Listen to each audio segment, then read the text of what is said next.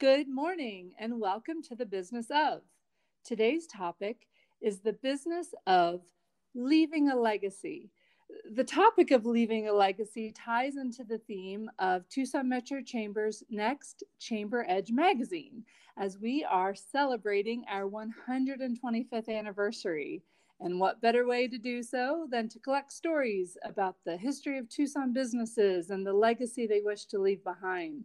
We want to share stories filled with risks and rewards and resilience. We will collect these stories from our members throughout January. So I've thoroughly enjoyed interviewing my guests because they have interesting stories to tell about their businesses and the path that led to their success. But today's guest, Charles Holman, who is a retired businessman who just celebrated his 88th birthday, is extra special because he is also my father. He had a successful career in banking in Maryland and was always active in the community and raised 4 daughters on his own. He has always shared his opinions regarding personal finances, workforce development, education, and more. So I thought that for this episode, I'd go ahead and give him an opportunity to share his words of wisdom as part of his legacy and a kickoff to our next Chamber Edge magazines. Hi, Dad. Hi, Heather. How are you today? I'm having a good day. Thanks so much. And thanks so much for being here. I think this will be a good conversation for you to not only get out to the community what you've taught us over the years, but just to, share some tips and tricks and how you succeeded along the way. So start off by telling us, what was the last job you had before you retired? Chief Lending Officer for Real Estate Finance, specifically zeroing in on construction financing for residential projects, both land acquisition development loans and for house construction loans. That practically all my career has always involved lending money. Right. And so what was the very first job you ever had? Well, the U.S. Army. Right. That's important. I'm sure you learned a lot there. Right. And boy, the hospital corners you have on the beds when you make them, those are impressive. I still have those skills. I know. You can bounce a dime off the bed. After the Army, you went into college, correct? Actually, I was in college before I went in the Army. From high school, I went to college to the University of Baltimore, and at that time, it was during the Korean War. They were, if you didn't take the selective service test or weren't in the top, I think like 10% of your class, they would draft you into the Army. So I went into the Army for 2 years. And then I went back to college when I graduated. Then started my first job with Union Trust Bank. Okay. And then how did that come to be? I was cutting grass or something in my front yard, and my neighbor, who was, I think, a vice president in the trust department with the Union Trust Bank, said, "You're out of college now. Have you thought about a career in banking?" I said, "No, not really." Right. He said, "Well, we're looking for people to get into our management program, and I think you would probably like it." So he arranged for me to go down and talk to the personnel department, and then got the job. Oh, okay. And then tell me more about that job and the whole process. Well, I ended up going into the branch management system. So I've traveled around different branches, substituting for the managers when they went on vacation, and dealing with the normal bank business. With like you go into the bank today and you want to open an account. I was opening accounts. I was making house loans and car loans and things like that. Um, and Had they trained you first? Did you go through a whole training process? Well, they had a training program where you went through each area of the bank and you spent 2 weeks in that area of the bank to learn what they did. And then after that, I think it was like a month or 2 months, they then assigned you to a permanent position. And mine happened to be in the branch management system. So I just went out into the branches and substituted for the managers when they went on vacation, and didn't do hiring or firing or anything like that, but I worked within the office doing just banking business like a normal branch. And I know you were in that for a while, and then you moved into the mortgage lending. Isn't that correct? How did that come to be? I'm trying to think really exactly how I ended up going from the branch business. I think what happened was I ended up leaving the banking after I decided that I didn't want to really be in the branch management business. It wasn't that exciting. Uh-huh. So I worked at the bank and was a volunteer assigned by the bank to the United Appeal, and worked at the United Appeal as a volunteer through one campaign. And at the end of the campaign, the United Appeal offered me a job to manage a campaign in 3 counties around Baltimore City. Mm-hmm. And in that job, you were the head of that particular campaign for whatever county you were in, and I had 3 of them. And you started off by getting somebody within the county to be the volunteer head. Mm-hmm. To organize the campaign for that area, and I did that for 2 different campaigns. And then after the second campaign, I'd finished it. I realized that wasn't what I wanted to do for a living. Right, exactly. Fundraising is hard. It is very hard, and you're asking volunteers to give up their time to really do all the work, and all I did was organize it. And I had, supplied all the material and for meetings so we could discuss how we were going to expand from their person to a whole organization of volunteers. Right. And what came after that? Oh, after that, I decided that was not how I wanted to live my life. So Right. I had been playing sports at club lacrosse, and a friend of mine was in the mortgage banking business. They had some openings, and he said, I think we have a position for you there. So he lined up the interview, and I went and got the job as managing a mortgage banking operation in Annapolis for Weaver Brothers, which was a regional mortgage banking firm. And at that point started doing construction loans to individuals who were building their houses. And I'd work with the builders and getting the financing set up for the house construction, and managing the funding of the construction as the house was being built, and Okay. ended up liking that area of banking. After, I think, probably a couple of years of doing that, I went with a larger mortgage banking firm and had a much bigger operation, and was making bigger real estate loans. Right. Because as I was in the business and got to liking it, I sort of found my niche. So I started getting business coming to me because of the fact that I enjoyed it so much. It showed that I could work with the people in the construction business. So I ended up not doing mortgage banking anymore. I did strictly construction loans for projects, all residential projects. I didn't do commercial financing at all, but all residential projects. I ended up doing land acquisition development loans, and then construction loans to the builders who bought the lots from the developers I was financing. So it ended up with a full cycle of real estate financing, from land acquisition development loans to construction loans to even a condominium in Ocean City, Maryland. Okay. And it's just one of those things you knew how to handle the funding of the loans. And the main thing with real estate lending is you lend money when work is completed on the project. You have definite draw schedules for everything in either land development or construction financing. You have draw schedules for everything that has to be done before the money's released. Right. So I'd have to go out and look at the projects and be satisfied that the work that was supposed to be done is done, and then funded it. And ended up, I was doing, $1 million projects. And this was back in the Back in the 80s, I think, right? yeah. And so the equivalent to today would be probably what, double that?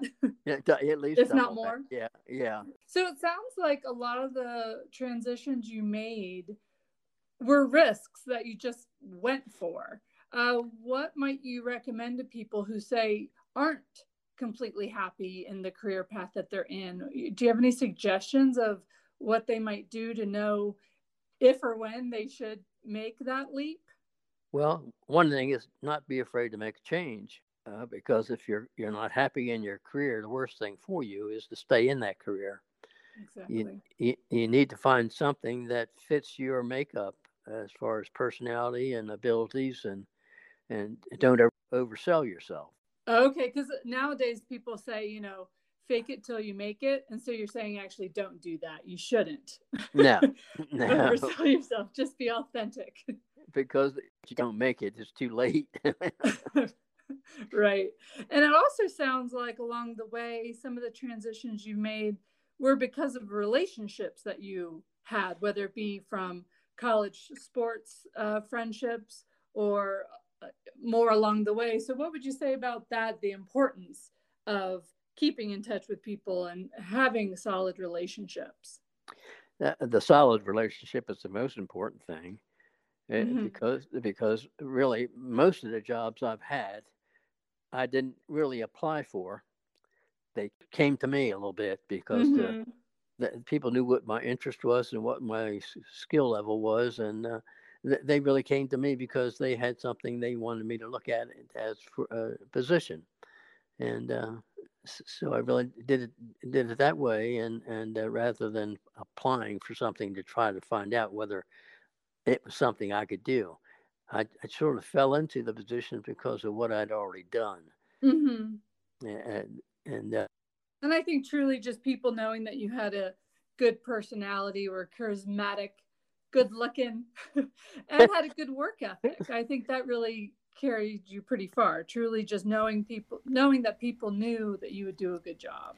In case you're just now tuning in, this is Tucson Metro Chambers, The Business of.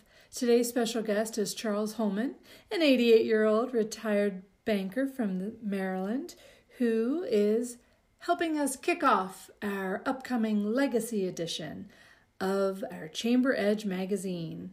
We're in our 125th year, and so we're going to have our Chamber Edge magazine talk about people's stories of business, resilience, risks, and rewards. people out there who were looking for what I had to offer felt comfortable with me because it was easy to work with. Right. And that's so important. Just the relationships you have with your coworkers. Tell us more. So now that you're an 88-year-old man, what would you say the 28-year-old version of yourself or the 38-year-old version of yourself as far as personal finances and taking risks and that sort of thing? Well, I didn't feel like I ever took a lot of risk because I couldn't afford to take a lot of risk. I had to live on what I made. So how did you make ends meet as far as budgeting? What would you recommend for people who might be listening who think, oh gosh, I feel like I'm living paycheck to paycheck. How could I, start putting some savings aside? Do you have any good tips? Well, yes, earn a lot more money. That's other than that. Because Or tell me how do you do that?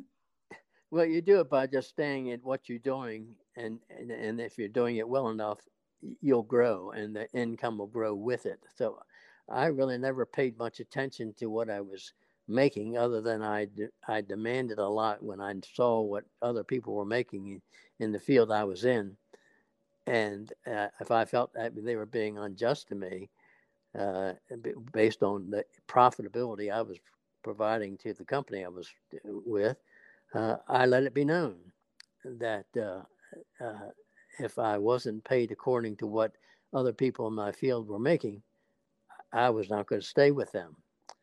And did And that usually work? it always worked. Oh, good. You're now, lucky. now Some there people were might show you the door. no, well, no, because I was dealing from I was in a business that not a lot of people were in, Mm-hmm.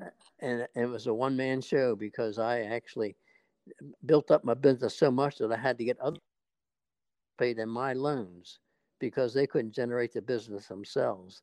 So I would sell a piece of my loans to them, I would service it, do all the work, but then I would generate the income. A lot of the income went to me, and the lender who participated with me in the loan got their interest that they wanted on the money that they were putting out. But the individuals weren't making what I was making. But it was because I had developed a niche where I had something to provide that they weren't able to build on their own. Oh, I see. Okay. And then let's talk a little bit more about, I know that you've shared this with myself and my sisters before, about what you really wish they would teach in high school. Tell us more about that. Well, I'll tell you the thing that benefited me the most, and a lot of people in my day and age. For instance, I took typing when most guys weren't taking typing. Right. And I used it all my life. Mm-hmm. And I took accounting, bookkeeping in high school. And that's where I learned how to balance my checkbook. Mm-hmm. And I think they need to put more emphasis on business end of education.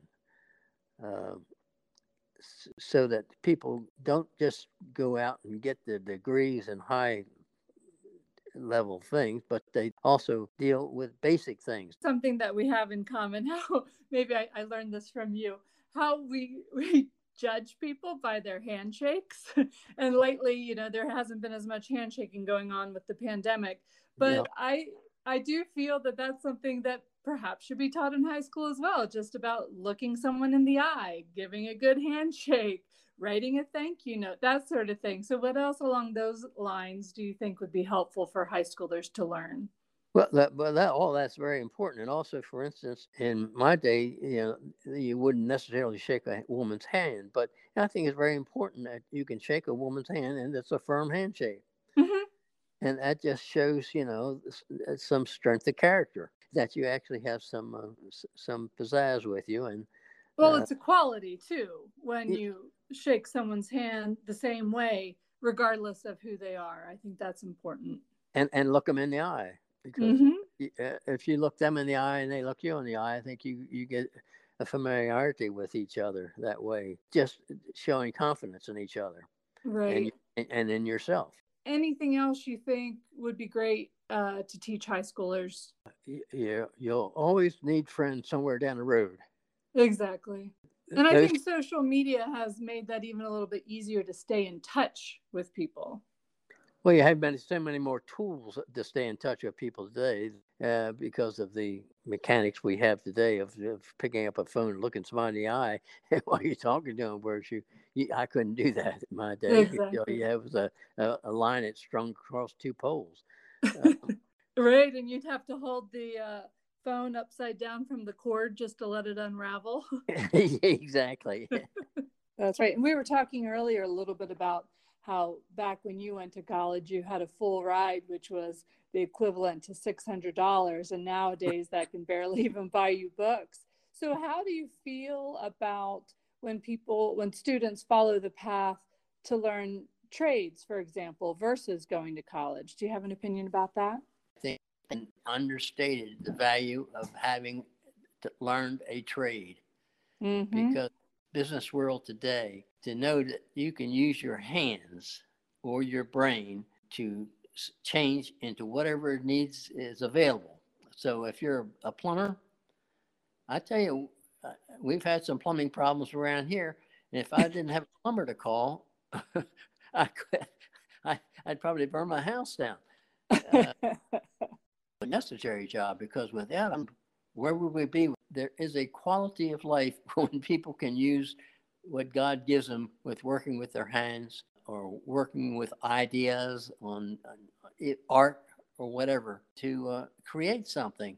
And I think in the building business, for instance, the fellows that do the minimal training as far as education is concerned do some of the most important jobs to maintain our standard of living, like our plumbers and electricians. Sure. Because what would we do without them? Exactly. No, there's so many things around the house where, some people have limited abilities, but you certainly don't want to be dealing with important things like electricity and rewiring things, if you could potentially turn that into a bigger problem if you don't do it properly. So Hmm. yeah, you definitely want a licensed professional for many, many fields, and even automotive and things like that. So, and And even what you said before, even about the arts, how important that is. hmm and these people, they're finally, I think, getting recognized and getting paid accordingly with how much money they can make with a trade. Whereas a lot of people in the business world who wanted their white collar job because it looks so good aren't going anywhere because Right. the job that they have doesn't produce income, which is what everybody's paid from. If a business doesn't make income, they can't pay it out. Exactly. And so many people graduate with enormous college loan debt too. And so if you go the trade route, you're going to have, minimal debt and be making really great money for some of those fields for sure. So in your years of financing and deciding whether to approve a loan for, say, a new commercial subdivision or something like that, how often were you truly making the financial decision by what all the numbers showed versus what your gut told you about that person? Tell us a little bit more about that. The individual, more than their financial statement. Mm-hmm. Because many times the financial statements did not give you the complete story of how the operation was running. You had to be out looking, because one of the other things I did, I never stayed in the bank looking at projects. I went out and looked at it myself to see how the project was running and see how it was professionally developing and moving along, so that you could see if subcontractors weren't showing up on a job, for instance, Mm-hmm. that told you that company was not handling their money well. Because Okay. if you one of the first things it shows is when the workers stop because they're not getting paid for their work that they're doing. Oh, okay. And if you weren't out in the field seeing that yourself, you wouldn't know it. And the project gets into financial trouble where you can't salvage it. Right. So you were an active participant in the whole process, not just Oh, sitting oh, behind your desk. always. I've known lenders and never seen a project. Mm. Uh, but the people that work for me and myself, we were out there all the time looking at the kicking the dirt, as you say. We don't have a whole lot more time, but I do want to hear your thoughts about career and family balance. Sometimes it's so hard when you do have young kids, especially who are demanding of your time, yet you're also trying to build your career path. And since you were a single parent raising four daughters by yourself, I think you probably have a few tips or ideas about that. Do you have any words of wisdom about balancing career and family? Well, I think the main thing with balancing a career and family is you have to for respect with everybody. You can feel that you're interested in them. In fact, with the new dog we just picked up, it just reminded me of the fact that remember when I was at the Rouse Company, and the women at the company always took care of me as far as baking things and bring them to work because they knew I was Right, a single father and didn't have time for that. Had a hard enough time just to keep my head above water. right. One of the women at Christmas time, bread she made, it stood That's about right. 2 feet. I remember that. And the guy who came home from work was just eating out I remember that. Our because yellow I'd Labrador. gotten into it. Yep. That But seems like yesterday, and it was decades ago. It's yeah, amazing how particularly with the quickly time season. flies. When you treat people right, they do bend over backwards to help you all the way, all the Mhm. time. Right. So it is a matter of respect. That's important. I like it. I think that's a great note to wrap up on, if that's okay with you, unless there's anything else you'd like to add. I miss working, but I don't miss it. Right. What do you miss about it the most? I guess the camaraderie and Sure. and my customers, who always were great. That's great that you developed those amazing relationships over the years, for sure. So I will go ahead and wrap up our show then. I hope you enjoyed this episode of The Business of, and thanks again to my very special guest today, Charles Holman.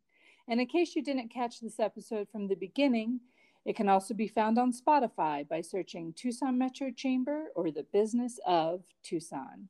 Please follow Tucson Metro Chamber on all of our social media channels and check out TucsonChamber.org for upcoming events or membership information. Would you like to be my guest or sponsor of an episode? Or would you like to share your legacy about the risks, rewards, and resilience you've experienced as a feature in our next Chamber Edge magazine for our 125th anniversary legacy issue? Go ahead and find me, Heather Wolpern, on our staff page under the Chamber tab at TucsonChamber.org. I'd like to thank our Executive Circle Catalyst members who support Tucson Metro Chamber's mission to champion an environment where your business thrives and our community prospers. They include HDS Companies, Hensley Beverage Company, and Heinfeld Meach. Thank you and enjoy the rest of your day.